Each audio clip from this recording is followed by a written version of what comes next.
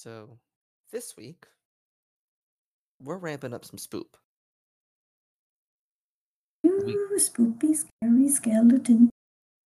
we're going to talk some spooky video game news. We're going to talk some spooky Stranger Things, some spooky mystery murders, and baseball. That's right, we're doing a thing.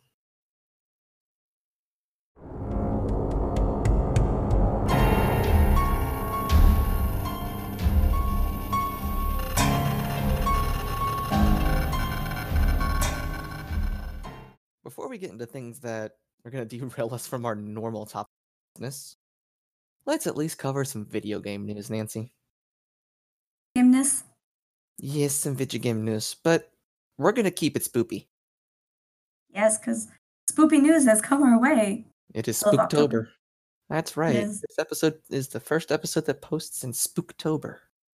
Yes, the witches are out, leaves are falling, and all of the spirits are just like giving me nice warm hugs. It is the best That's time of right. year. That's right. It's JNC witch season, guys. Let's get your witches on. Let's go. Witches don't get stitches, eh? So, to start us off, let's talk about a little weird announcement. I'm uncomfortable. In Death Stranding, you'll have your little jar baby's voice come out of your PS4 controller. Not just any PS4 controller, but a jar baby jar colored PS4 controller. And that's creepy. I'm uncomfortable and upset. I don't like that. I hate it. That's on this belongs on the thanks I hate it. Because that's how I feel. They didn't need to do this. Yeah, people are upset that the baby couldn't be seen inside the new controller bundle, but that's maybe why he I Maybe it's like King's Cake. You have to cut it open and find the baby. So, question then. Real good question for you. Yeah. Does the baby make normal baby sounds? I hope. You know what? I don't know which is worse. I thought about it for a second. And if it's a full on talking baby, it's able to have No. like real conversation. Nope. No, I'm I talking don't about know if just it's worse. coos and But cries and whimpers. if my controller starts crying uncontrollably because it's acting like a baby, I would throw it out the window. I don't baby. Yeah. So, I mean, I just I why did they do this? I didn't ask for this. I'm not okay with it. This game is gonna be fucking fantastic. Why? it's gonna be weird, and now I wish you released it during October. This would have been the perfect game to play in October. But it's gonna be the perfect game to play anyways, because it's Kojima. Speaking of Kojima, people keep finding more stuff in the PT hack.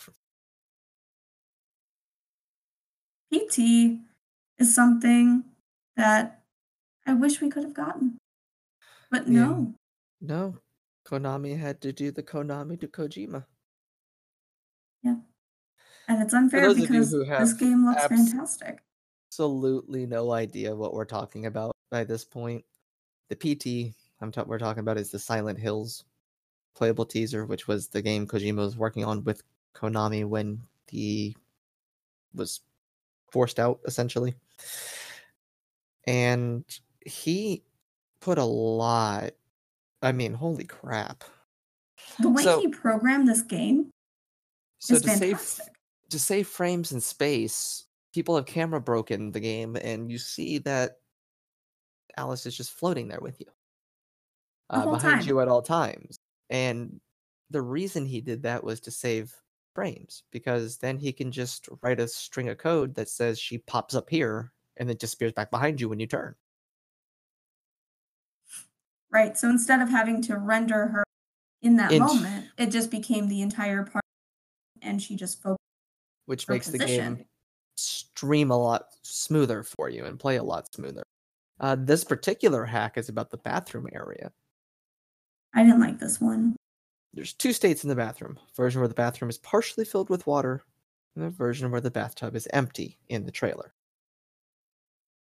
Digging through the workings, there's a third state. It only exists in the normal hallway bathroom, not the later maze areas.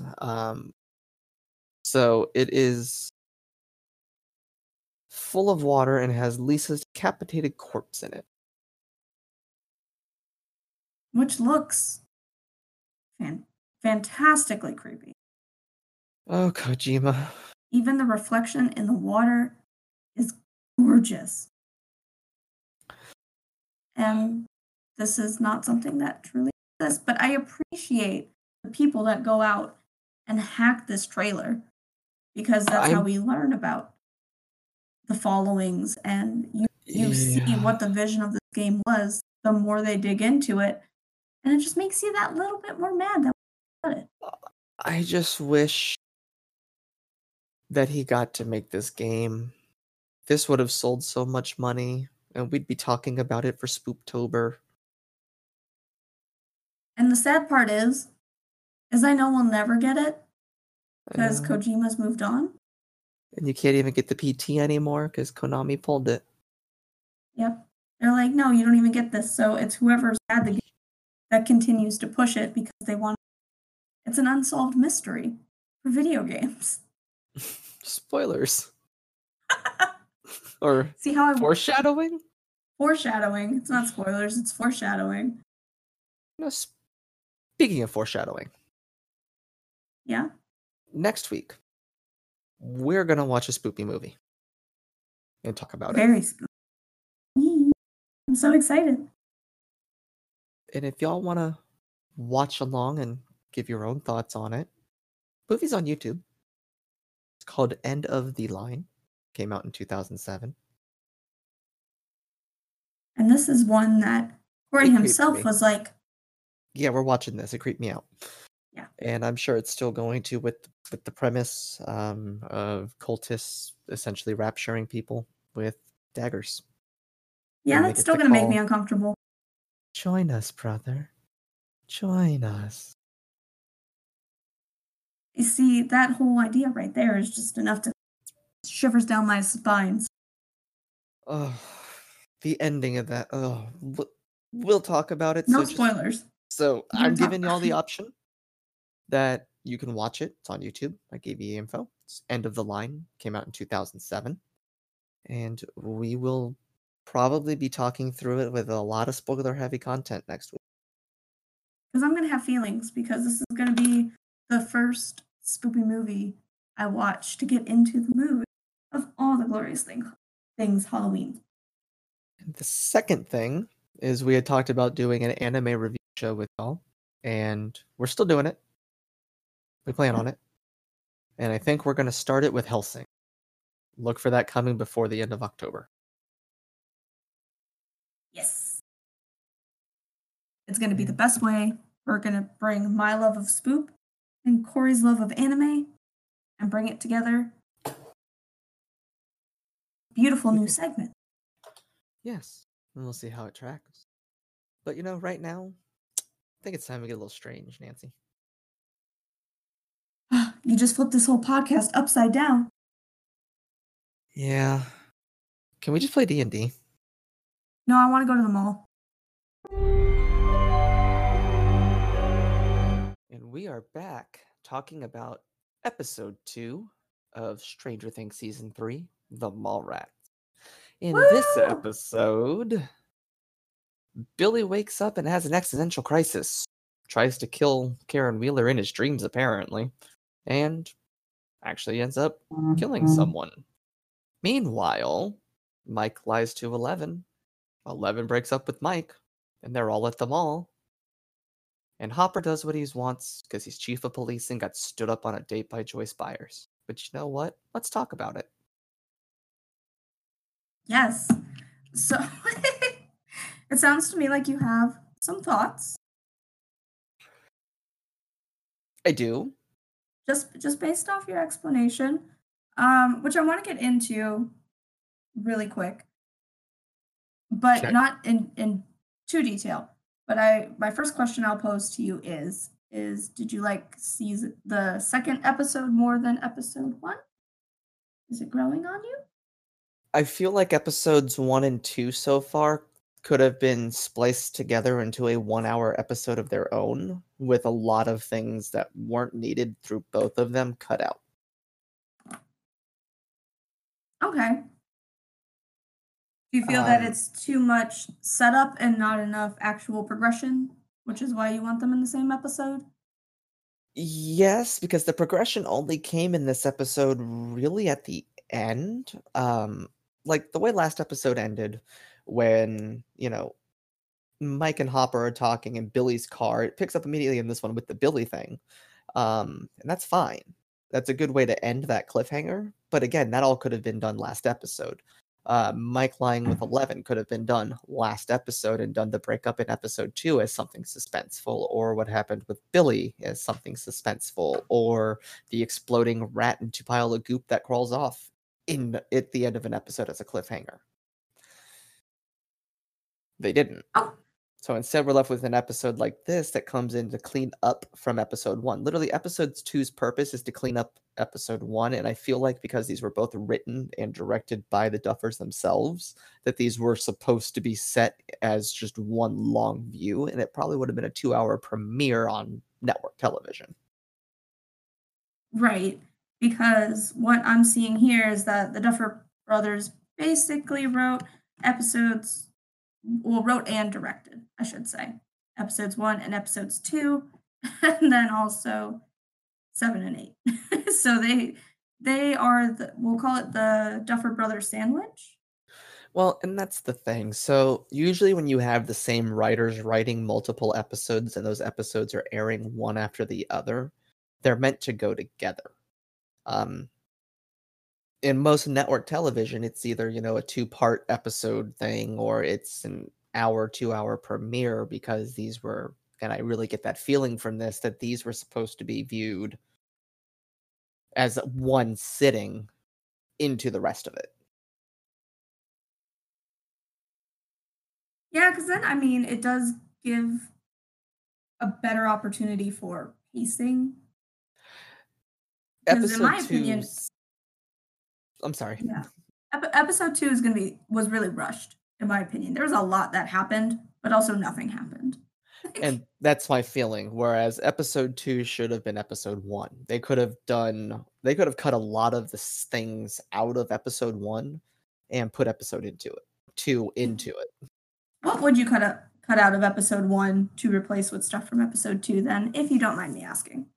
I mean, there's just like I had said then, the Nancy Jonathan scenes in episode 1 were completely unneeded, really. You could have done all of that in episode 2. And kind of just picked up with where they are with Nancy in the thing without an explanation of what it is, because they're together doing something. And viewers are smart on this show. They'd have picked up she's working there, especially going to the editor like she did. The scenes in the mall already shown like they did, while there was some setup going back to the mall and being a focus, some of those scenes may have been able to be cut out to include more time this time at the mall with their personal adventures. The scenes with 11 and Mike in episode 1 to set up, their relationship, to see the dynamic completely change in episode 2 like this, it's unneeded. They could have done a couple to set it up and then ended the episode, like I said, with like a breakup or with Hopper like that. But that didn't need to be shown as much as it did. Right. The scenes with Dustin, I think, could stay. They could have probably cut a few of the little bits between hand with them going through the house and all of the toys. They could have maybe shortened that to fit more into the episode. But just small things like that could have put this into it. Yeah, I do say though that the whole toy scene, even though we're supposed to be talking about episode 2, but it's fine. The whole toy scene I think is a really interesting way to see how Elle is developing her powers still, Right, even but though there's not like a looming threat. So even though it my was supposed to be comical, I still well, saw some significance. and it's not that it's insignificant, but it didn't have to go on as long as it did. Well, They what could have taken 30 to 40 seconds out of that scene and literally just shown the boys and Max waiting as he comes. They could have cut a lot of all the toys and him following it the whole way, they could have cut some of that Well, and wasn't saved that in time. reference to a movie though? Yes, but you'd get your same reference out of it either way. Okay, If you've fair seen the enough. movie, you get the reference. It doesn't matter how long of a reference goes on. Fair enough. It's most people understand, for example, Soylent Green as people as a reference from a movie without any context explanation to it. Right. Because that's the So beauty of it's references. and that's It's kind of exactly it. how they work. You can homage anything you want in film and do it how you want. People who know what you're doing and people who pick up on it will get it without as much time spent on it as you spent. Yeah. And again, then you could have been able to cut in maybe some more with Billy or cut in some more with the boys, or maybe the whole magnetism scene could have happened a little bit earlier in the series. Because my biggest takeaway from episode 2 so far is just it's trying to set more up and more up, but what it's setting up, we already know about. Well, yes and no. And I'll kind of argue you on this just because it's a different way. We understand that the upside down is something that exists, because it's been the main premise for the first two, but it's a different twist on it. I actually really liked where this is going with the rat like melting because before I knew what was happening, I had the question of why are these rats melting? Because that's not really something that's ever been introduced into this world before. So it did leave me with some questions, even I being, mean, to be fair, I watched the rat in the cage vibrate and called it exploding real quick. well, And I mean, knew that it I, was the sunlight and that's the problem. What they've done is set it up so much that it's not suspenseful anymore. I already knew the sunlight was the reason that this was happening.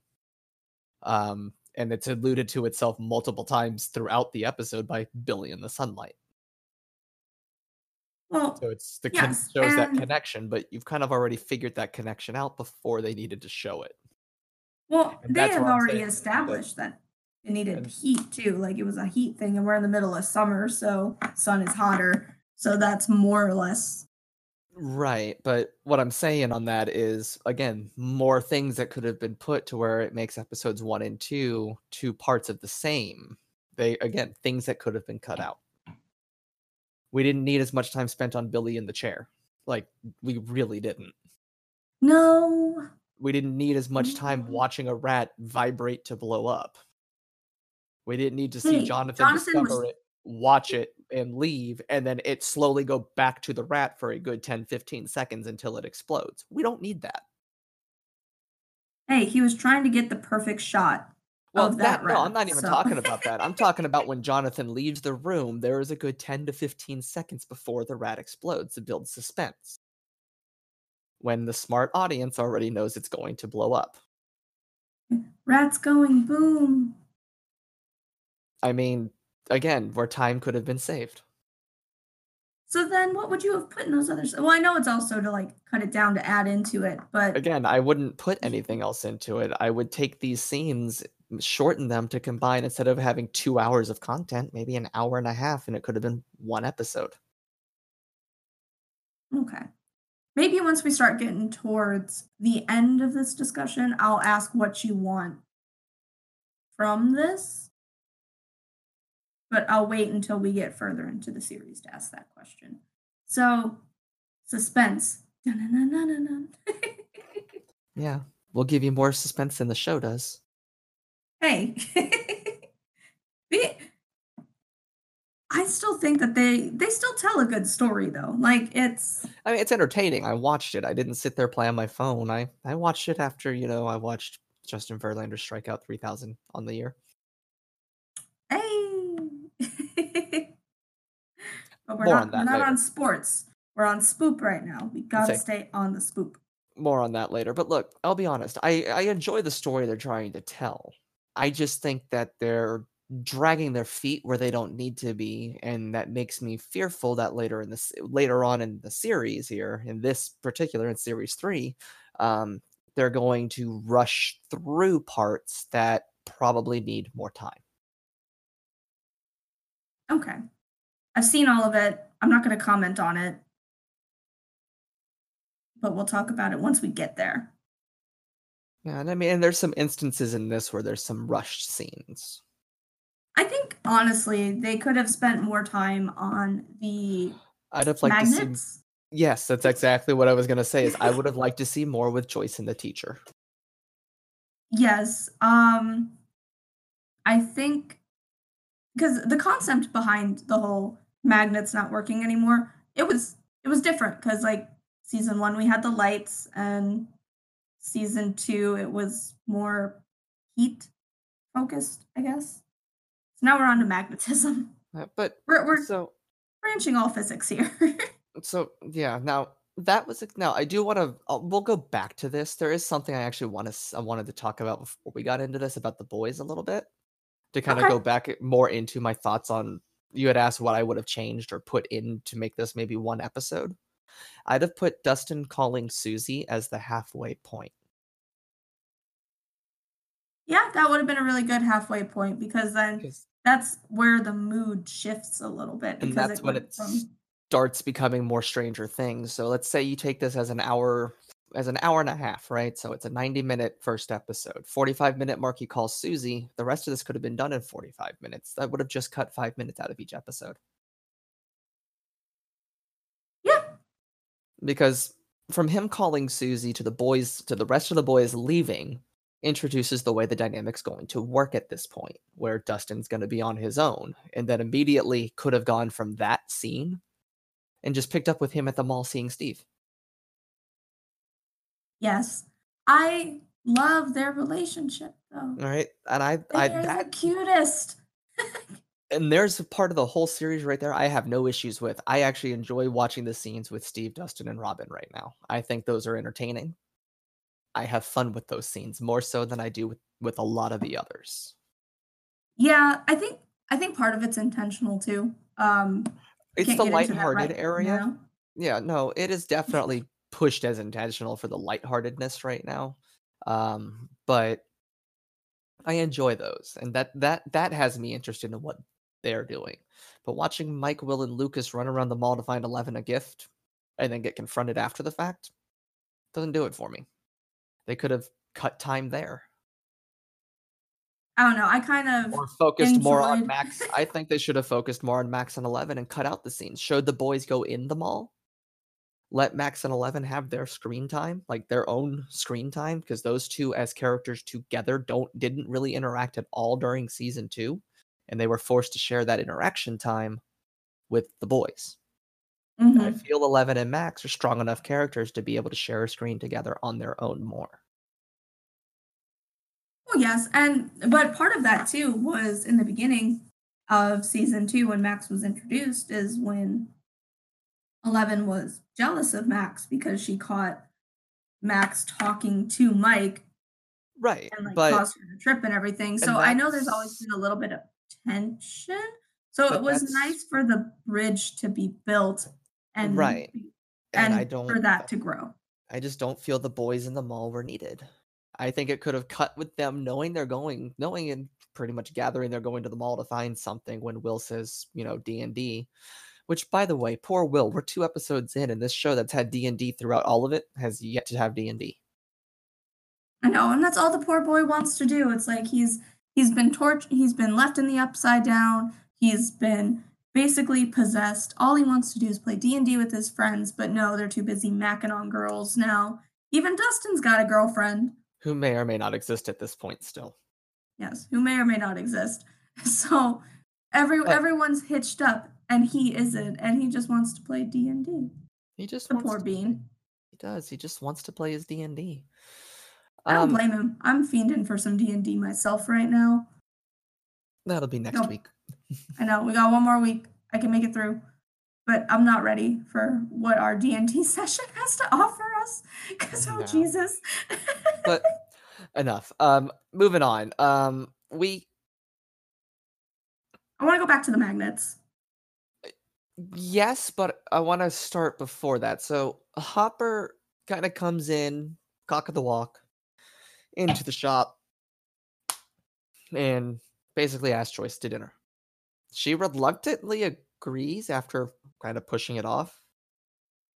And then as he leaves, the magnets just fall off and they won't re-go back on, which leads Joyce to studying magnetism and magnetic fields, which leads her to the professor. I call him professor, but he's not a professor, he's a teacher. He is. He Just the might as well just science teacher. he might as well be a professor with how much He they use teaches him. like a perfect. Yeah. And also with like the way he teaches too and like has like extra things for like the kids. He does give professor vibes, but like a small town professor basically. Yeah, Because obviously Joyce is going to him for like yeah, all he's types of knowledge too. like He's like local the community college professor. right. Who like in last season had like a hot Asian girlfriend. Like and like I never got any more closure with that other than like my dude Was Nux. there. And then this Like episode, he's in his garage listening to Weird Al and painting miniatures. and so does that resonate with you at all? Actually, a little bit. A little bit. Because I'm guilty. I've done the same thing. I've sat in my garage and listened to Weird Al while painting things. I Yep, doubt he was under the influence of anything, and if he was, it just was very good to them to not show the teacher doing it because people would be mad because this is 2019. okay, yeah, that's something I wanna pause because Corey and I went on a Target adventure today, Oh, and yes. Let's talk about that's this for a minute. because this is some bullshit, right? So we went to Target, while he was on lunch, and we were just dicking around, and we came across some Stranger Things paraphernalia, memorabilia, whatever you want to call it, right? Yep. And we were super excited because we were like, oh, this one's kind of okay. This one's kind of okay. We are talking about the hype around Stranger Things, all that good stuff, right? And then we Yep. find the Hopper action figure. Okay, I'm mad about the Hopper action figure. Like, I'm still legitimately kind of mad that it's missing Hopper's most famous accessory. His cigarettes are gone.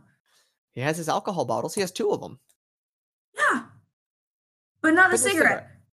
Like, I'm okay that they don't even have the hat because that was my first one is Well, because and but he wasn't wearing the police uniform either.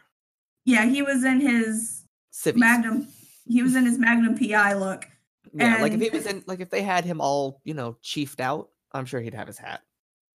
right, but it's the most ridiculous thing because they also there's something with But Stranger Things cutting back on the smoking because people are upset that it's showing smoking even though it's the '80s and that was, like, a huge thing. like Mad Men had smoking all throughout it Yeah. because it was the 60s. Unfortunately, modern day thought processes on the things that they do in these shows, you need to realize that to make them period appropriate, that They have to do period appropriate things. there's gonna be a lot of things that aren't what are commonly accepted now.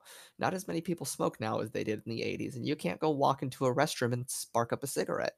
You can't. I can't go walk into a restaurant down the street and light a cigarette up. There's not even a smoking section in most of them anymore. I did find one restaurant kind of near us, but also in the boonies, and it's Mhm. an IHOP, and they have a smoking section. Well, and, like, I think the IHOP by me still does after a certain time at night. I think it's, like, after, like, 2 AM or something that they still do. Okay. So, But, um but either way, it but was they're a just a dying very breed. yeah. It's very hard to find. A lot of bars don't even let you smoke in them anymore. Some do, some don't. It gets frustrating when you go out to a bar and they're like, "Oh, you can't smoke." It's like, "Well, that's the whole reason I'm here is to make What's bad more frustrating decisions." is when they take your vape juice at the door. Oof. Call back to last episode. Still salty about But, it. speaking about Stranger Things and our Target adventure, I wanna talk about the alphabet ball. Yeah. Why? Like, I understand that it's supposed to be the alphabet that Joyce put up in season 1 with the lights on it is what it's supposed to represent, but it doesn't light up. It doesn't light up. It's just got not even correctly sized light bulb like in them. Like they have like the Christmas lights, but they're huge compared to the letters. And it's not like they didn't have space on the ball to make the letters bigger either. Right. The alphabet was quite small. The lights were quite big, but they weren't working lights. They didn't light up. It just kind of existed into like, "Oh, it's Stranger Things. You're gonna buy it because it's Stranger Yeah, and Things." here's the thing, guys. We were talking about this there, and I'm gonna mention it now. It's all of these things we're seeing with Stranger Things that people are like, "Oh, this is so collectible." Everybody's thinking that. These are just being put out as items for people to collect for collecting's sake, and are probably never going to gain value. Like Beanie Babies. Oh, actually, that one hurt my S soul a little bit. Some Beanie Ouch. Babies did gain value. Some did, Some, not the but ones. not the ones you thought would. I Right. actually Did have you one that hear? gains. I have one that was a misprint that actually does have value, and I have to find it, but one of those iguanas, it had the wrong name printed on it. Oh, that's great. That Did one's you? worth money. Yes, because it's a rare. It's it's like when you Yeah, I got got the a rare pull. foil Pokemon cards. It's like, "Oh, this will be rare," and they are.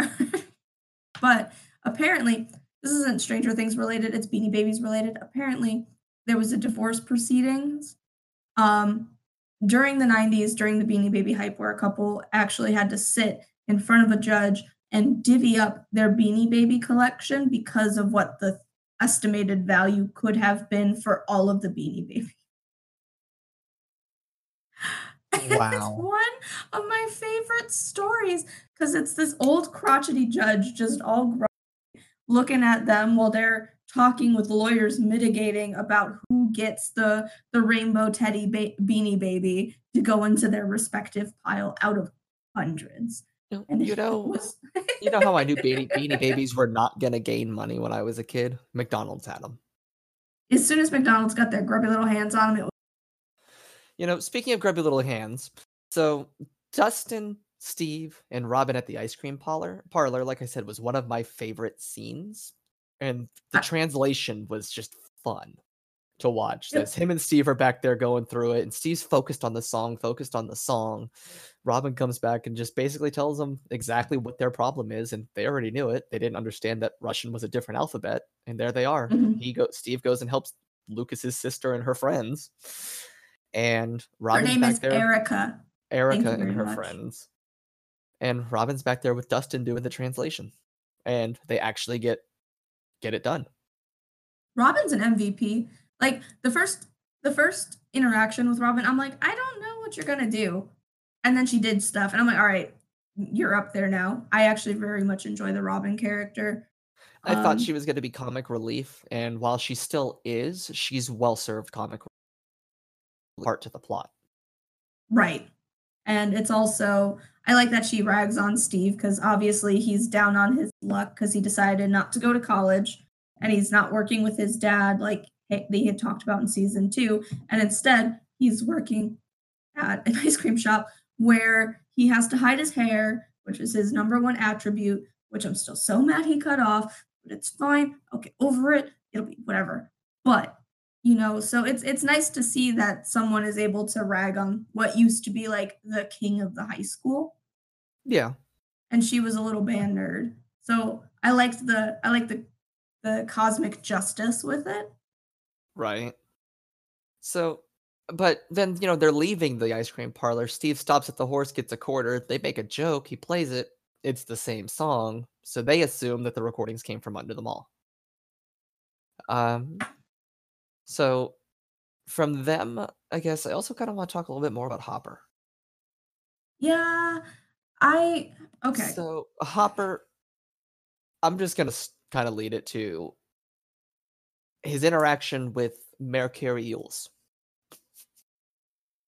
I like how the mayor essentially manipulates him because the mayor did his homework, pulled to see if the permit was pulled, wasn't, and forced Hopper to do it against Hopper's will because Hopper didn't want to. Right, because Hopper's more on team people and also not really doing his job for being the chief of police and being able to do whatever he wants. Whatever he wants is literally nothing. At No, I least mean it's in he wants to do everyday nothing. law. I mean, he wants to do whatever he wants, and he wants to do nothing. He wins. That's the goal in life. Get paid to do nothing, Nancy. This is true. I get paid not enough to do way too much. Exactly. So So, he's but living the dream. Hopper does that. He gets the shirt, and They go to dinner. He's trying to pick out a nice bottle of wine to share with Joyce so he can tell his story of how he got Mike to see his Vamos. level and to give them space, and she stands him up because she's in the garage with the teacher. She was just so focused on Joyce is so ADD. Yes, Like, she I'm wanted to find out what's going diagnosing on. her now. Like, because she once she finds something, she just, like, hones in and needs to learn everything about it in one single sitting. And I think I noticed, like, that kind of, like, work that she had, like, in season 1 where she's just like, "The lights, I'm gonna buy every light in town, Right. put them all over my house." Like, and then with all the heaters and everything, we need all the heat possible, where Joyce is overkill. Yes. In She's a every good sense of Jewish mom. very much so, very worried, very in the now, has to know what's going on at all times, there's no downtime. Because the second there's downtime, something bad happens. But drunk Hopper in the restaurant gets up and the waiter, "Sir, you can't leave with that. You can't leave with an open bottle of alcohol. I'm the chief of police. I can do what I want." Best Hopper line. Oh, man, this Hopper is my favorite Hopper so far, like, Yeah, the uh IDGAF Hopper is best Hopper. yes, and especially with his super colorful shirt, and, like, I love that his secretary's like, "Really? This is what you wanted me to get? It's a little colorful for you, Yeah, isn't it?" it's And he's not like, "I saw it cute. in a catalog," like, and he's just trying to defend it, Yeah, and it's it in was fashion. It's hip. It's new. it's '80s, man, like, all those bright colors. Okay, speaking of fashion and new, I will say, I want that 11 romper so bad. I figured. I saw that Oh and my was like, "Yeah, god. that screams." Oh, it's so fucking cute, and Target sold it for the briefest window, and I couldn't get it because the second I went to go buy it, it was out of stock, and I was like, "No." And they S- and then people are like, "Well, they have the shirt." It's like, "I don't want the shirt, I want the romper." Like, why would I buy the shirt when I know a romper exists? Online, homie. And I was online. I was actually online shopping for it, that desperate for it that I went to the internet to go find it. So I want to move from talking about Hopper there. I guess let's talk about Nancy and Jonathan's little thing in here because this does feel like it should have been in episode one. Right, because Like we more get the so out of grab of them. everything in this episode, this part really feels like it should have just been in episode one. It would have been a better cliffhanger to end on the rat in episode one than Billy's car. Right, because the rat is unfortunately more interesting than Billy's car because it's Yes. something new that's been introduced into the rules of this universe. Yeah, that is more interesting to me are these air quote rabid rats. That ate the fertilizer, and then she caught one of them. Jonathan's trying to get good pictures of it, and like I had mentioned earlier, it explodes Rat goes boom, and then turns into an organic mass and crawls through the bars. which was so gross. Super Yeah. creepy. And the animation on that, I was fairly It was impressed with laugh. I actually. I, I kind of laughed when it started running at the end. Where it was like, okay, I'm scuttling slowly, like blobbing around slowly, and then went da da da da da. Yeah, and then like got up on all fours like a rat would and just started running. I laughed. I did laugh at that because it was just over the Yeah. top. If it had just kind of kept slithering a little faster away, that kind of would have been creepier. Seeing it run broke the creep factor for me. Yeah, because it's like it basically dissolved into nothing, and then all of a sudden it's like, "I'm gonna move." Hee hee hee. And And just I do like how Nancy's reason for leaving is girl issues. yeah. Like in the 80s when men ran everything, that was completely acceptable to say. Girl Because they're never gonna question it, and I don't and it's still in today's world, if it's, within reason, you can still say that and leave, but in the '80s, it was never questioned or never thought of how bad it could be, and They're he just like looks and disgusted and leaves and lets her go. Doesn't Oh even yeah, want to deal because with they it. don't Doesn't want even to talk ask me about to it. stick it out. Nothing. Whereas in, well, 2019, there would at least be a conversation about it. Yeah. On a scale of 1 to 10, how do you feel that type of conversation? Because if you think you might be able to muscle through it, generally that's what they want to find out. Hmm. But nope, in the 80s, it's girl issues. Oh yeah, go get out of here. We don't need you. You know, Yeah. Gross. girl Gross. stuff all Don't. over the place. Gross. Yeah. Just like the amount. I feel like it was such a fitting reaction, and just like the amount of uncomfortable that he felt, I could feel that coming through the screen. And like, I'm also realistic. Like, it made me mad at first. I'm like, wait, this is the 80s, totally different atmosphere now. That's just how they were. Exactly, and that's why I had to stress it like I did there was in the 80s. This is something you look up, and this is exactly how it would happen. In 2019, it's not going to be a conversation like that anymore. It's gonna be like, oh, are you sure? Did you take your Midol yet? Like, Look, they're going to be people. Generally, female managers going to ask questions like that more, as where a male manager may ask more probing of, "Is there something I can do to maybe help you feel better?" type of things. yeah, girls are More gonna be than like, do you need some chocolate? Do you need a Midol? I have a heating pad. yeah, because you're gonna do Get whatever you you a can. stay. Yeah, of course. Also, in the society of 2019, I don't know if that's as an acceptable reason that people use to leave work anymore either. No, a lot of it's kids now. Like, Yeah, because almost everyone has a kid. right. So But that's but that was an interesting scene. But again, I feel like that should have been like you could have opened this with Billy getting hit and gone mid-episode to what happened with him in the Upside Down and put this whole Nancy Jonathan thing at the end of episode 1. and I think that would have told a more cohesive story. Like, I know they jump around, especially because we've got a lot more characters now that we're invested in versus just But like the original 4. that but that again leads me to going, why didn't they just give episode 1 a 120-minute runtime? Because Netflix said no. I don't think Netflix would have said no. Or why didn't they, make these chapter 1 and chapter 2 parts 1, part 2 of the same episode name so you knew that they were together? Because then I probably would have sat and watched these back to back and had a different experience instead of separating them because they're titled as different episodes. Right. Like, I really do feel like this one should have been mentioned or noted, or part 1, part 2 of Susie Did You Copy? So that way it just continues on so you can expect it. And I'm gonna stand on that hill. Right. But forget about the fact that most people, myself included, binge this entire series usually within a day or two. And I've done that for all of them. And I know how you If feel that about binge culture. Because if that were the case, Like, Netflix would not be turning to the model they're turning to. If that I was know. successful and people did like you said they did, Netflix wouldn't be turning to weekly releases, and they are. Well, I know that. And we've had the conversation about that and how they get more return rates doing it. Oh, this uploads. And that's what Hulu does too, with a lot of its like Hulu original series. So it's like I understand the concept behind it. But I'm just saying, for me, I didn't have as much of an issue with it because I just went boom. But for Right, you, and watching where it, you're just watching it when it's required, yeah, basically. it's different. Yeah, because this still isn't it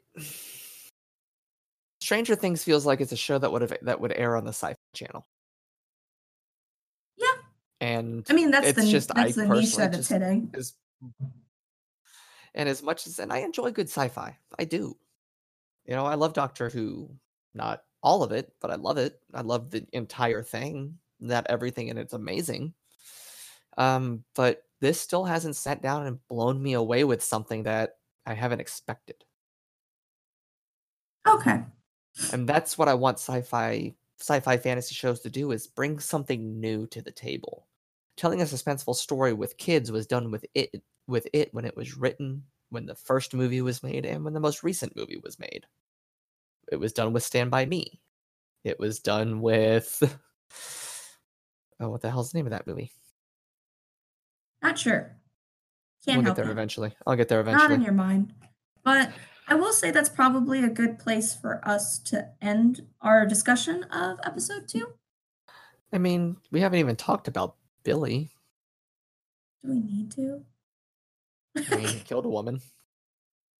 Only in his dreams. No, he fed her to the fucking monster. She's dead. No, I know. I know. And And even if she's not dead, he still killed her as the person she was before she was fed to the monster and turned into whatever he is. yeah, there you go. Like, really just it's again setting Billy up as more of an antagonist, where he was maybe a minor antagonist in the second season. They're setting him up as the major catalyst that the Mind Flayer is gonna go through in this season, and it's just more of what that was. Hey, I will say I did call that during our prediction episode. You did. So I was very proud of myself. Actually, a decent amount of my predictions are holding okay. Some of them I was way off. But We'll see. I actually would have to go yeah, back and listen to my predictions because I made predictions about a show I didn't care about, so I'm curious. fair enough. You could have really You know said the best anything. Yeah, you know what the best part of this is people are gonna listen to this and think I'm just shitting on Stranger Things to shit on it, but the thing is I'm not just shitting on it to shit on it. I'm giving legitimate opinion based on something that's really not an interest of mine. Right, and you've said, like, you enjoy watching it, it's just you Yeah, have to be it's able an to critique something. it's an entertaining watch, but if I'm going to bring this to our platform like this, I'm gonna have to critique it. Yeah, Just wait till everything next gets a week's critique. review. Just wait till review the movie review next week Ooh, I'm so excited for that. That's gonna be so much fun. because it is one that I will sit here and criticize, and I will do the same thing, though it's a movie that I picked for us to watch. Yes, I'm very excited. So, look forward to that because it's gonna be a fun ride. Season of Spoop is here. Ugh, Yes. In fact, I think we're gonna keep being spoopy. and more Spoop we have today. And one of my favorite spoopy things to just investigate and just read about are unsolved mysteries and unsolved murders. I wish I remembered the theme song to that show. I watched the crap out of Unsolved Mysteries with him just like walking in with like his trench coat like suit and just telling us about all of the mysteries of the world. I was a strange child because I watched that when I was far too young to watch it, but Oh, I watched it. I used to watch Unsolved Mystery as a kid. I did. For me, it was Unsolved Mysteries and Tales from the. Yeah, I So if watched you want to it know what I'm when like as a person, I watched it when Robert Stack was hosting it. same. I don't think I ever watched it after Robert Stack, I did. I watched it all.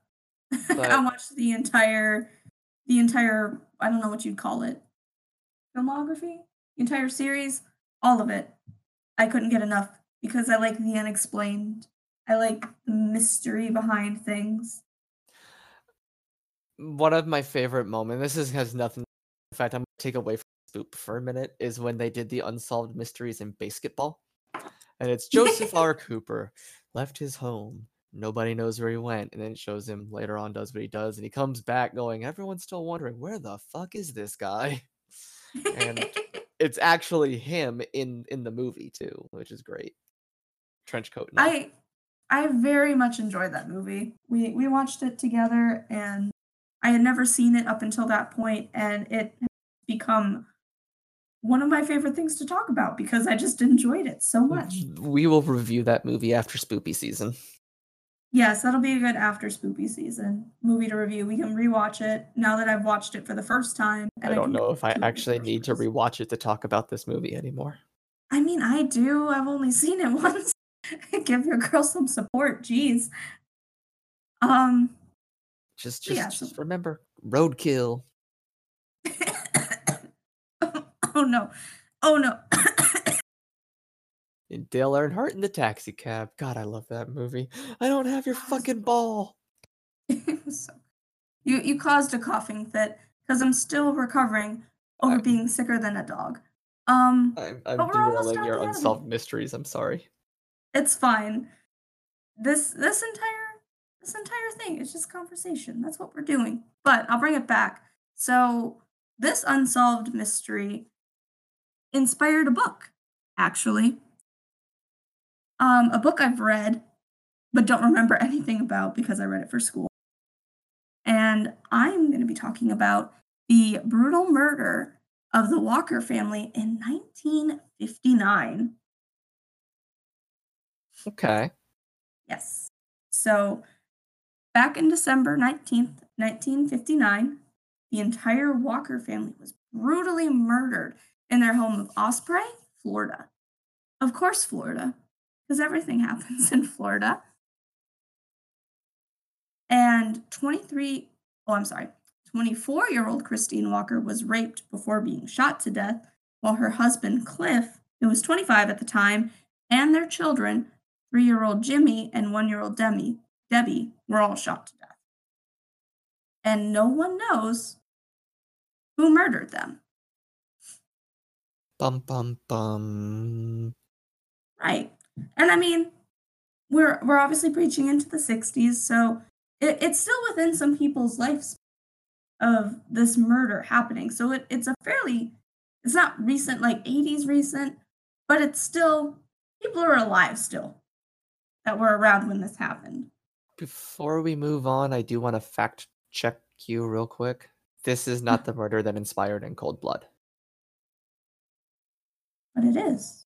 No, even the article says that this was not the crime, the slaying of the Clutter family is the case that inspired the book In Cold Blood.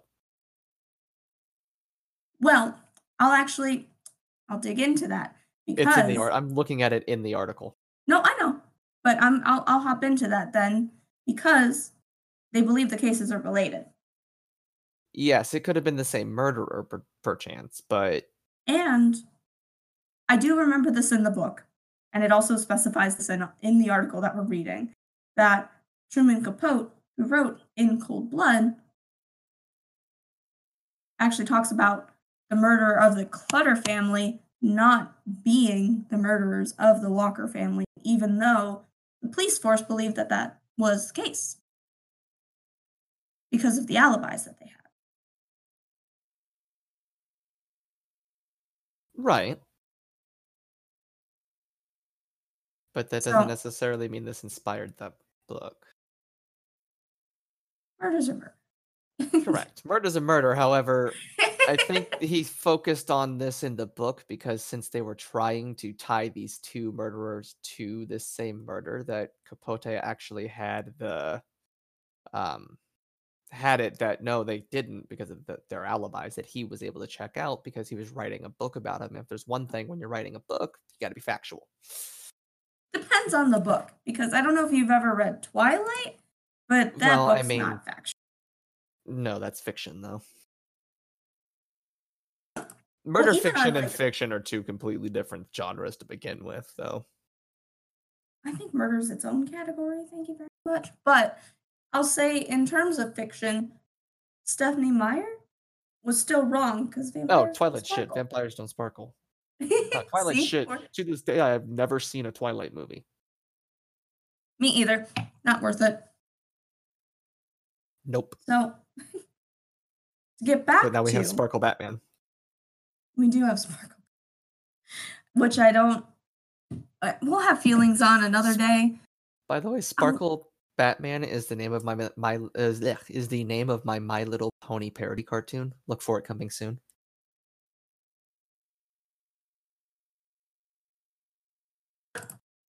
Oh my goodness. Sorry. Cough had me. Laughing and coughing. It's not You fun. heard it, guys. You heard it here. I broke Nancy. You did. It's not the first time you broke me, though, but not the worst broke you've ever broken me. Giggity? No? No, we're not giggitying that? I 'Cause mean, then it makes it weird. unfortunately, it kind of leaves itself to it. No. Like, if I didn't say it, our listeners would. This is true. We've attracted that kind of audience, I'd say. Including the one guy in Chile. What's up, my So, dude? such, Chilean. So much Elaine. So to get back to the walkers here, um, they did find some clues. They found a bloody cowboy boot and a fingerprint on the handle of the bathtub faucet, which is a very interesting place for, I guess, a murderer to go grab. Maybe he was falling over while he had to pee in the house? Oh, because life alerts like wasn't a thing when this was a thing, so that makes Maybe there sense. was testing for urine samples of DNA. Right. Things have changed. It was much easier to get away with crime back in the day than now. It's almost like people still do it. It's different levels of crime. I think is Yeah. the like everything is all like deep dark web crime. And then we're just up here like, hello. Yeah, we're up here with the common street thugs. Yeah. And a lot of them will just get caught because they decided to brag about it on Facebook, Instagram. So that's where we are. But Facebook and Instagram 2019. wasn't a thing in 1959. So they found these clues and they had facts for this case specifically, and they still couldn't crack it. Hmm. Right. So you got to think like a lot of cases will have facts because they fit a description profile. They, were around the area at the scene of the time. There's circumstantial evidence, enough to get like a pool of, at the most, I'll say 15 people. And that's being generous. But for over 500 suspects, and you couldn't get one, basically. Like, Gotcha. so apparently, back in 2010, Mhm. the Sarasota County Sheriff's Office took another crack at the murder case. So, and that's where it ties in the murderer from the Clutter family from In Cold Blood. So that's where it ties back into, was once it was revisited. So, about a month before the Walker family slaying occurred, the Clutters were killed in their home in Holcomb, Kansas, by Perry Smith and Richard Dick Hickok. What a name. Dick Hickok. Yeah, Dick Hickok. Okay. So it's art, honestly, but the Cutter case bore similarities to the Walker case. Quadruple homicides, both parents and two children were slaughtered in both cases. Apparently, there were some other children with the Clutter case to escape because they weren't there at the time. So there's that. But it is speculated that Hickok and Smith fled to Florida in a stolen car while they were on their way, while they were in Saratoga, which was not too far away from where the Walkers were living. And Okay. and the car that Hickok and Smith had stolen was the very same make and model that the Walkers were trying to buy at the time. So there is a connection there because they speculate that this may have been how they got access to the Walkers' home because maybe they wanted to get rid of the stolen car. But how would they that have was also known the that car. they were? But how would they have known that? Well, not that the Dick Hickok and Smith would have known about it, but if people are like asking around, because you got to think so people are like, oh, I'm looking for like this kind of car, and they're going to Sarasota. It's like, and oh, I'm looking for this car. It's a lot of word of mouth. It's like, oh, you're new in town. This person's looking for that car. Sell it. People talked So that's maybe how they found each other? Was just like through the grapevine? Maybe. Like, So I've done some reading on this a little bit ahead here. okay. Um, so what it says here is that in December of 2012, Sarasota County Sheriff's Department requested a court order to exhume the bodies of Hickok and Smith in order to run DNA. Yay for DNA testing. Huzzah. Um, so yeah, they decided to run it in an attempt to connect them to the Walker family murders. So the bodies were exhumed on December 18th, 2012, but it wasn't until August of 2013 that the results were announced. And unfortunately, they proved inconclusive. It says due to the passage of time, only partial samples could be retrieved from the bodies, and those samples could not be matched to samples taken from the Walker home. So it's hypothetical that they're still connected to it. I could see why, because the murders were very similar. It was similar, and again, it was back to that circumstantial evidence, which is why they talked about it in Cold Blood. Well, in Or Cold Blood, he discusses it a little bit, but he ultimately devotes several pages. concludes. Like that's like enough. And like I had said, like he had said he doesn't believe they're the killers because they had alibis at the time. Correct, correct. And Ultimately, he concludes that they're not connected. So he talks about it because of the similarity to the murders, I'm sure, but I don't mhm, think his intent talking in there was to clear or connect them to it. It was more of to discuss the similarities between them and then his own evidence of they did have alibis. And I would yeah. assume that those alibis had been checked. Well, most people check alibis when you take them. Not everybody, but I that's mean, typically the best practice. an author of that stature probably checked them. Yeah. Yeah, did their research, knew how to write. So So, now but subsequent investigations apparently have revealed holes in their since then, and that polygraph tests of the era were notoriously unreliable. I still think polygraph tests are oh, unreliable in today's modern era. see, that was my exact next sentence right there. So Because that's not they something that changed. You can cheat a polygraph test. you just think about math. Just simple math in your head. Problem Just solved. relax. You're good to go. Because it's all just like heart rate. That's basically what it is. Yeah. But yes. So since the since the suspected murders, Hitchcock and Smith, were not proven to be there, like they couldn't get concrete evidence that it was them, the mystery is still unsolved. Because everything's hypothetical. So they announced that in August of 2013 there was no connection. So the case is run dry again. So we'll never truly know who got away with S- murder with the Walkers.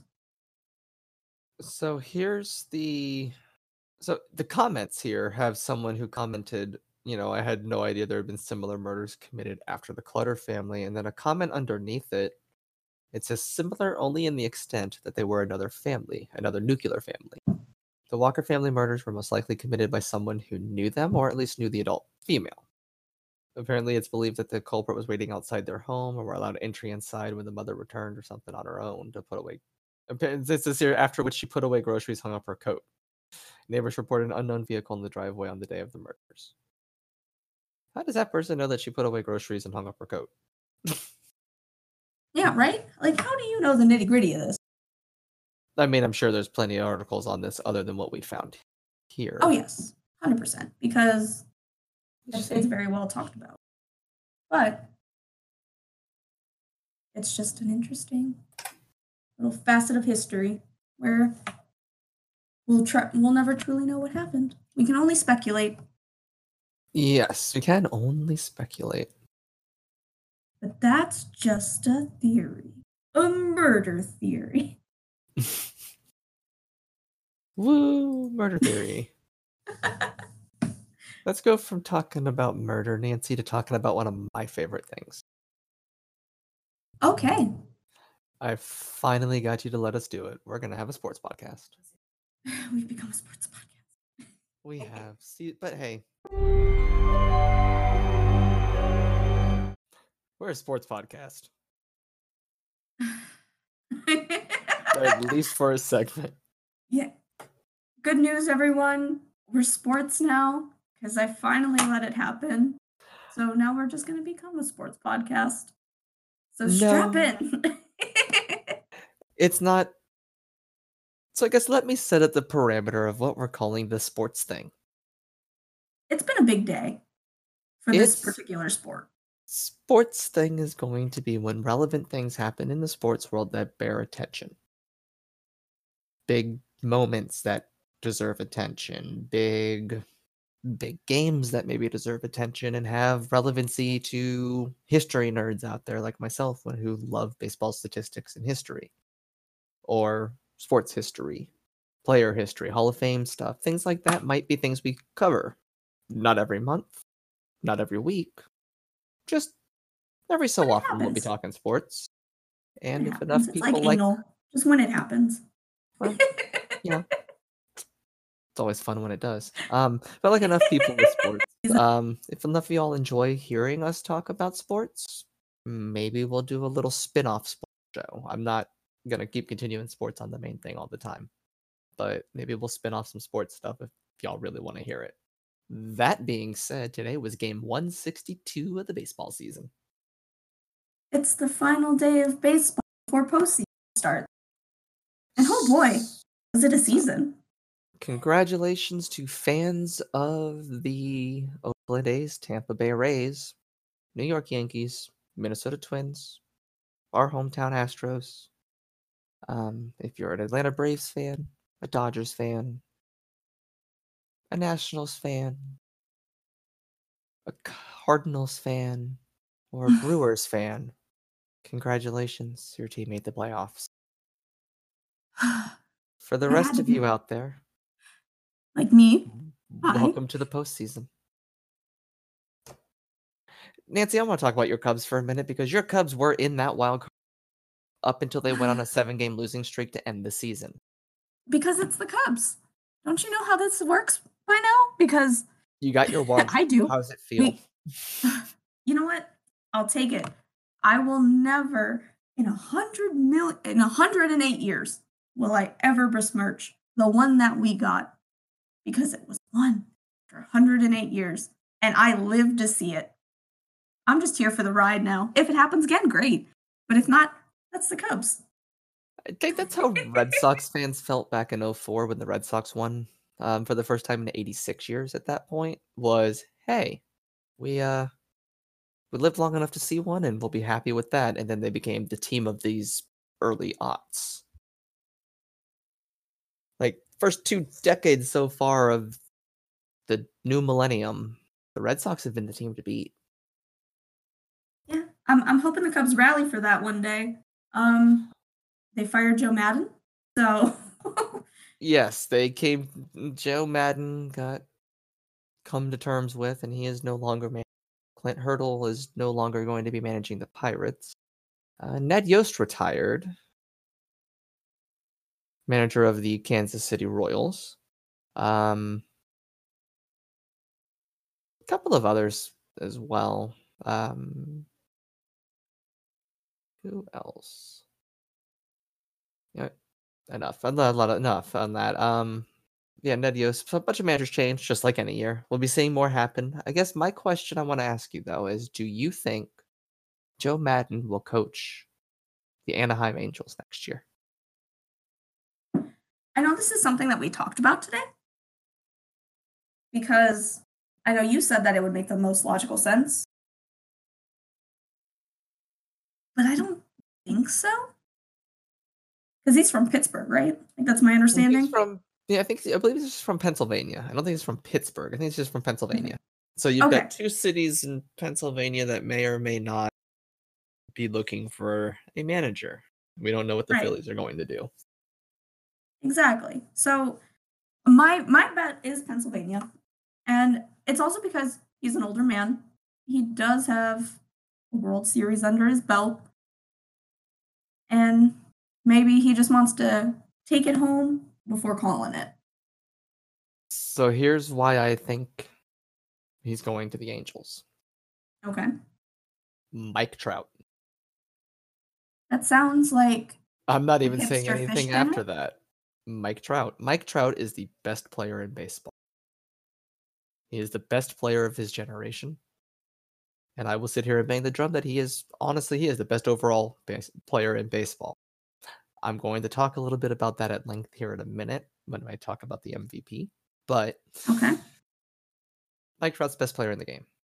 If he plays And full he's on the seasons, Angels? he's on the Angels. They also have a decent pitching core. They have some offensive power. They could be a really good team with the right manager. Brad Ausmus is not that manager. Yep. And And I like I think said, Joe Madden has something under his belt now. Like he can do it. Mike Trout has been in baseball about 10 years. He's a Hall of Fame player already. Okay. He's a first ballot Hall of Famer if he wins a World Series. And if Joe Madden wins another World Series with a different team and with Mike Trout, that puts him in the Hall of Fame as a manager. Yeah. Because then it just wasn't like a one-off.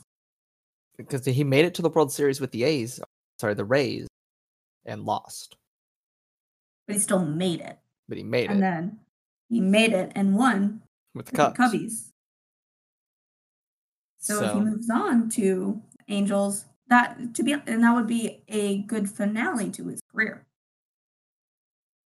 Could be a decent one for sure.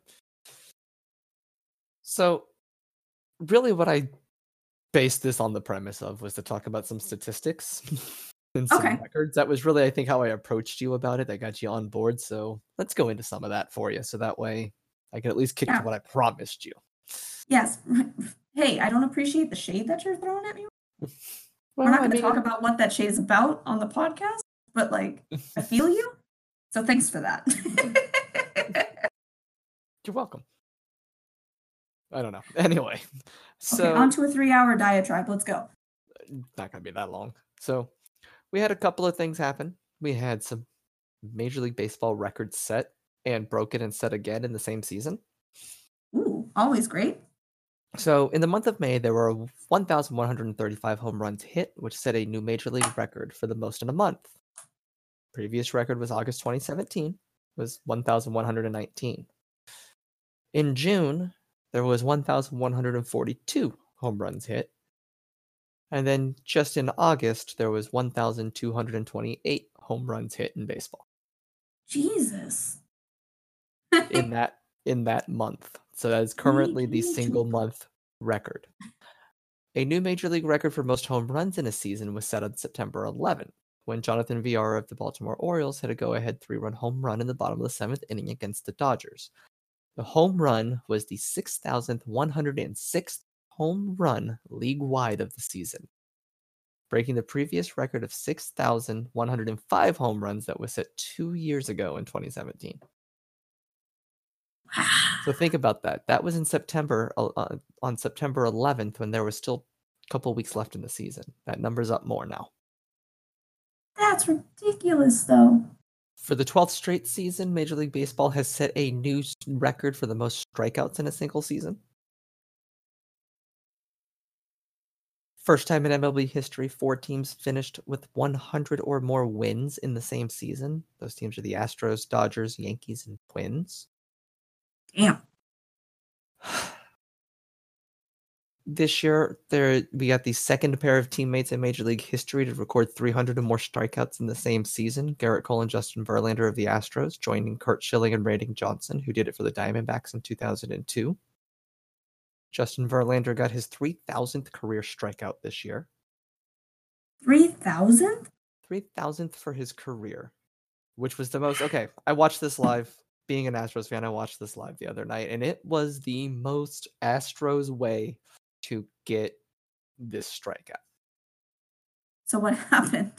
So I'm going to preface this with a story about 12 years ago now.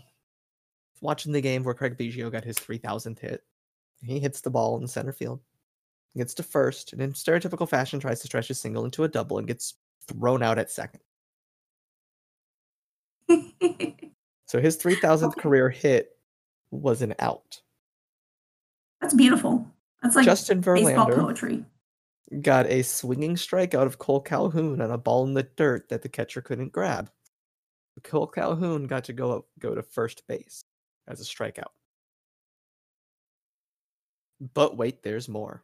On the immediate following pitch, a 2-run home run. Wow. That That's is the most amazing, though. Astros thing. But that is the most Houston sports thing that could have happened, and any Houston sports people listening will understand exactly what that means. You know, being here for almost 7 years now? Definitely. Because monumental achievement followed by a big old fuck you. Speaking of Garrett Cole, Major League record set today. He started another game with 10 or more strikeouts. 9th consecutive double-digit strikeout game, which is a Major League. Wow. So there was that, which was pretty good today. Also his 20th win in the season. Him and Verlander becoming one of the very few pairs to actually do that together on a team. Astros are actually also the first team ever to lead baseball in most pitching strikeouts with 1,671 season-wide, and the fewest hitting strikeouts at 1,166 strikeouts entire season. Damn. Never happened. They came to play. Speaking of the Astros, while we're talking about them, this team also threw 2 no-hitters. Which is always monumental to see. So They're so the first rare. one being a combined no-hitter on Aaron Sanchez's first game back, or first game with us, rather, not first game back. On his first game with the Astros, they combined to throw 12th no-hitter in Astros history. So it was Aaron Sanchez, followed by Will Harris, Joe Biagini, and Chris Davinsky. And then, I think it was like less than 3 weeks later, Justin Verlander threw his third career no-hitter against the Blue Jays, who ironically also threw his last no-hitter there. Oh, wow. He's the first person to ever in Major League history to throw multiple no-hitters at the same visiting park. That's amazing. He's also the 6th player in Major League history to throw at least 3 no-hitters, joining Nolan Ryan, Sandy Koufax, Bob Feller, Larry Corcoran, and Cy Young. He's the 18th player in Major League history with 3,000 strikeouts. The Astros still have him for 2 more years. 2 more no-hitters were thrown this year. Mike Fiers threw his second career no-hitter in the 13th in the franchise history of the Oakland Athletics by defeating the Cincinnati Reds. You want to know a fun fact? What's up? My first Astros game was actually when they played the Oakland Athletics. I think I was year 2 here in Houston. And we were on the Athletics side. And it was when the Athletics absolutely spanked the Astros. So to hear this now, like see where the Astros were compared to now, just for me not living here. But that's a fun fact. Yeah, I went to a lot of games back when the Astros lost a lot of games in those 100 lost seasons. I did. They were easy to come by tickets. Mike Fiers pitched and threw his first career no-hitter with the Astros in 2015. Proud of him. That's fantastic. The other no-hitter was a very emotional no-hitter. The Angels had a player die during the season. Tyler Skaggs, on July 1st, passed away. Their first game home after his death, they all wore the number 45 on their jersey. And Taylor Cole and Felix Pena combined to throw a no-hitter. That's emotional. Like that's like how the Astros won, because it was a huge tragedy. Yeah. And it's like someone died and they do a no-hitter because no one's hitting that ball. No, that's not what he would have wanted. My heart. Couple of other things to touch upon here. We'll talk about the batting side of things since we've talked about pitching for a while. Paul Goldschmidt became the first player in Major League history to hit 3 home runs in either his first or second game with a new team. That's actually interesting to hear that because that baseball being 150 years old, it's the first time that happened. Ah. Zach Greinke, the pitcher that the Astros traded for in the middle of the year, started with the Diamondbacks, became the first pitcher since 1930 to have 5 extra base hits through the team's first 26 games. He was also the first pitcher since 1906 to hit for the cycle. Really? He's also was the oldest pitcher to hit multiple home runs in this. That's an all-around good player right there. And yeah. Let's see some That other things that we had happen. Albert Pujols got his 2000th career RBI with a home run in the 3rd inning of against the Tigers on May 9th. He got his 650th career double on July 7th against the Astros. okay. He got his 650th career home run on July 28th against the Orioles. And he became the all-time hits leader among players born outside of the United States with his 3,167th hit on August 14th.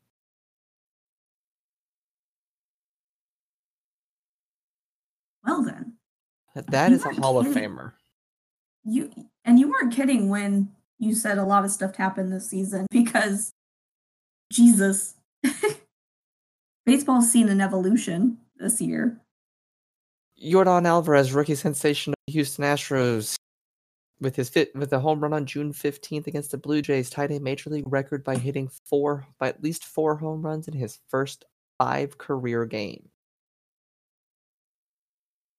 And on July 22nd, he became the first player in Major League history to have 35 RBIs in his first 30 career games since RBIs became a statistic in 1920.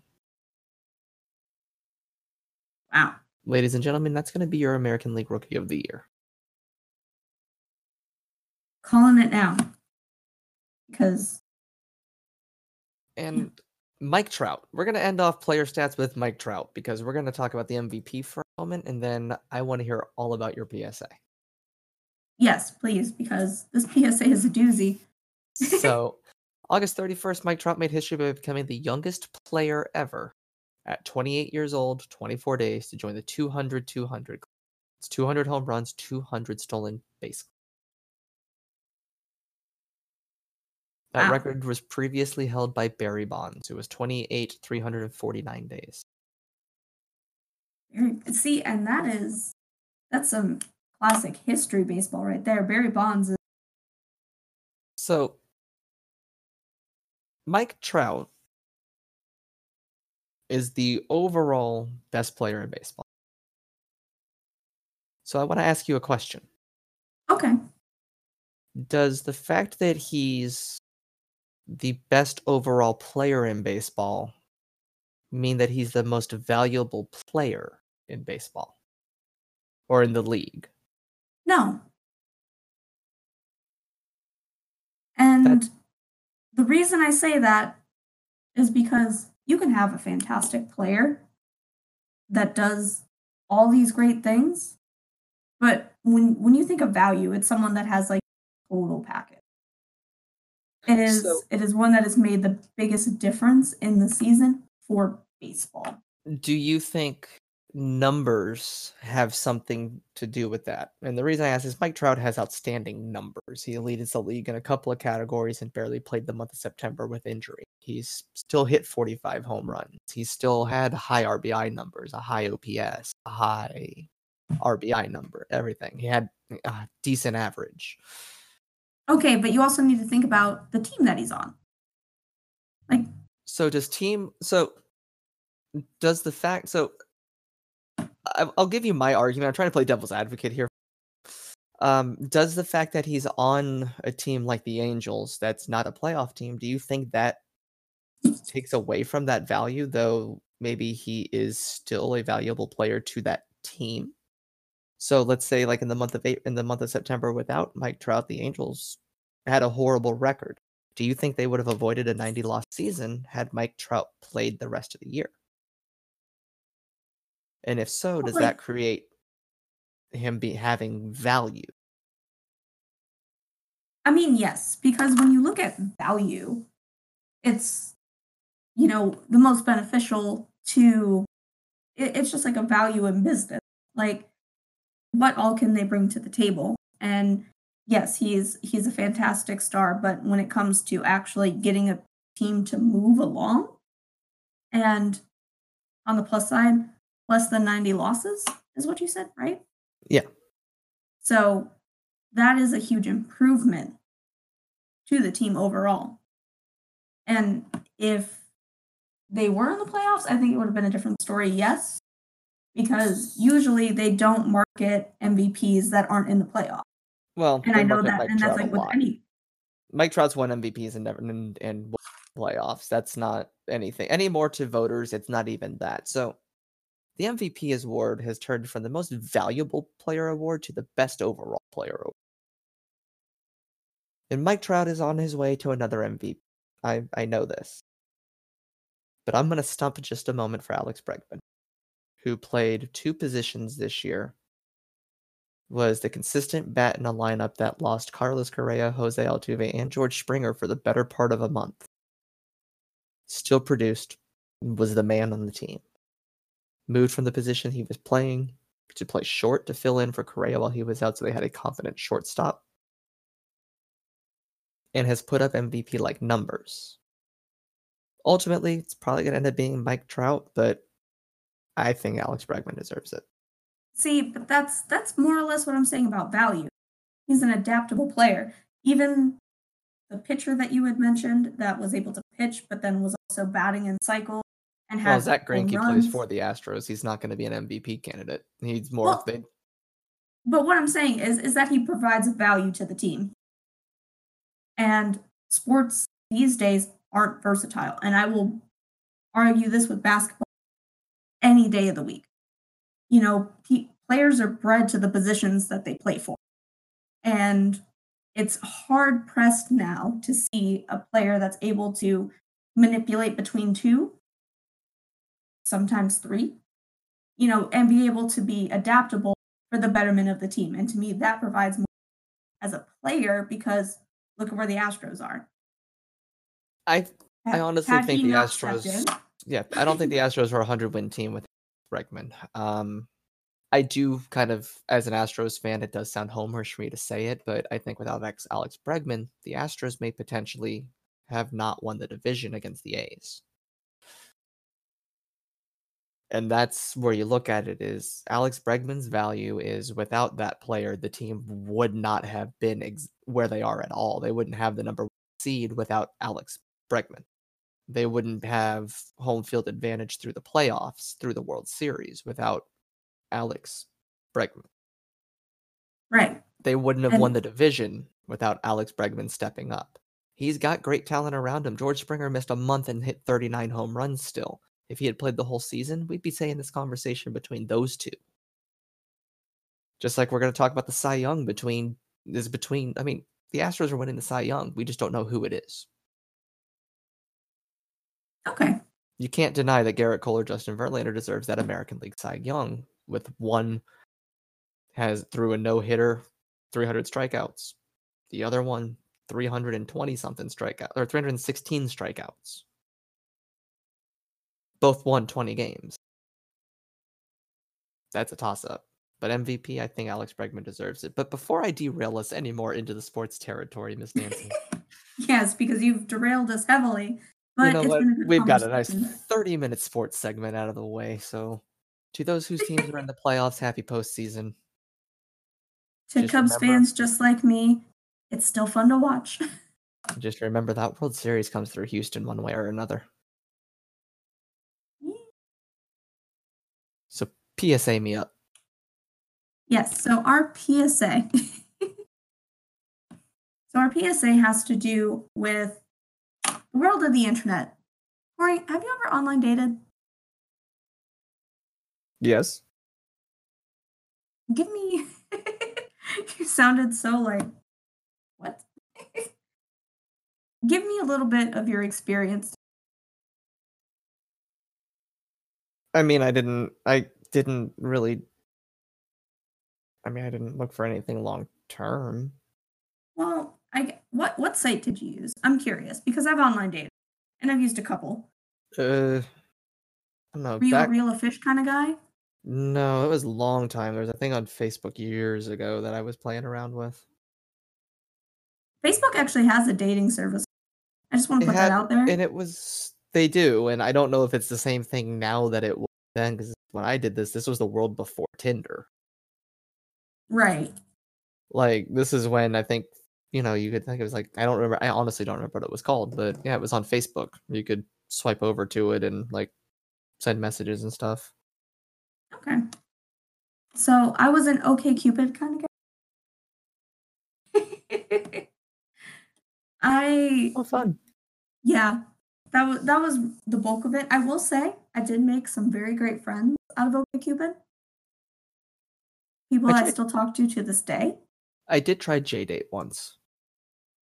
Really, it's a bit before my time. I mean, you don't know what JDate is? I know what it is. It's the Jewish dating service. Did you find you a nice Jewish lady? I mean, you've seen how my life is. Did I? No, you found the exact opposite.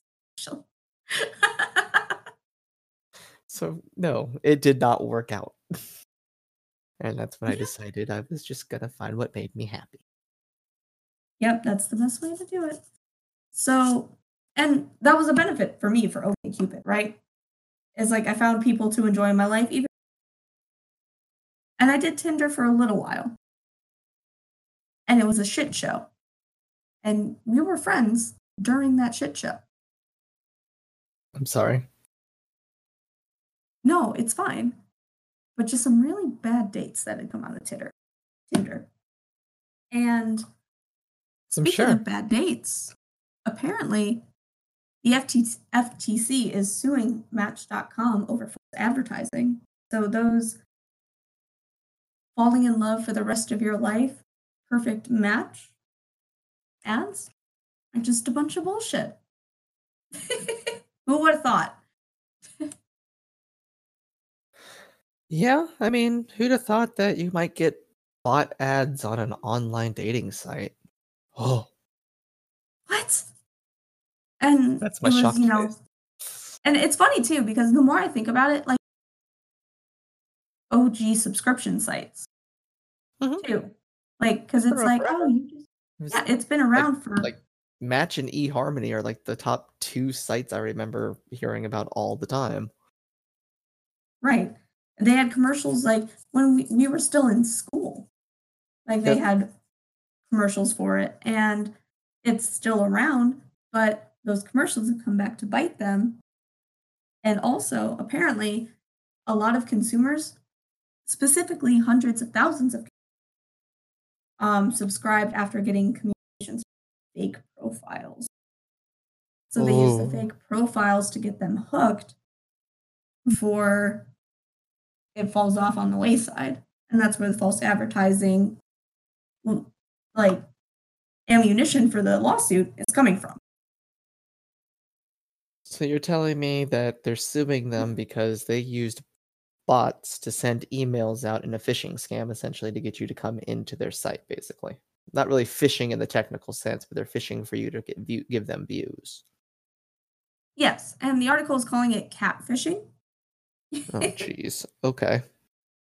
Which I mean, catfishing is a little bit different, and apparently there's also scammers that would catfish on the website as well. So it became obviously because you got to think it's a dating service where people are kind of lonely, they're feeling downtrodden, they can't meet people in real life, so they turn to the internet. Are you saying they're down, depressed, and lonely? I might be. I know a place that they can go. Where It's could they go? 22 Acacia Avenue. See some ladies that we know. All right, if you say any more, we might get copyright struck, so I gotta cut you off. Yeah, I might keep just quoting that song at this point because it's just too easy. Oh yeah, it fits perfectly, honestly. So apparently They were trying to romance users, and all of the money scammed equaled $143 million in 20. That's Wow. so much money. That's so many desperate people looking for love, and all 'Cause you're you could looking for say they're going love in down. all the wrong places. I don't know any more of the song than that. You could say they're going down, but not in an earlier round. Mm, I was impressed with myself with that one. You're welcome. Chi-Chi. That was I'll give you that. You have impressed. Okay. So basically, don't believe what you see on the internet or on TV because I've known Match.com could have not. Online dating usually doesn't end well. If you've happened to have met the love of your life on any online dating service, good for you, but it doesn't work. Like, Yeah. I not normally. no. And honestly, this is more of a what's the word I want to use? Motivation, I guess. Yeah, more of a motivation for people to maybe just go to Tinder because at least what you see is what you get. And I think Tinder's really just turned into one big joke. So PSA of the day is sponsor us Tinder. Yes, hashtag sponsor us Senpai Tinder. I used your service. I'll talk about the dates I went on. They didn't work.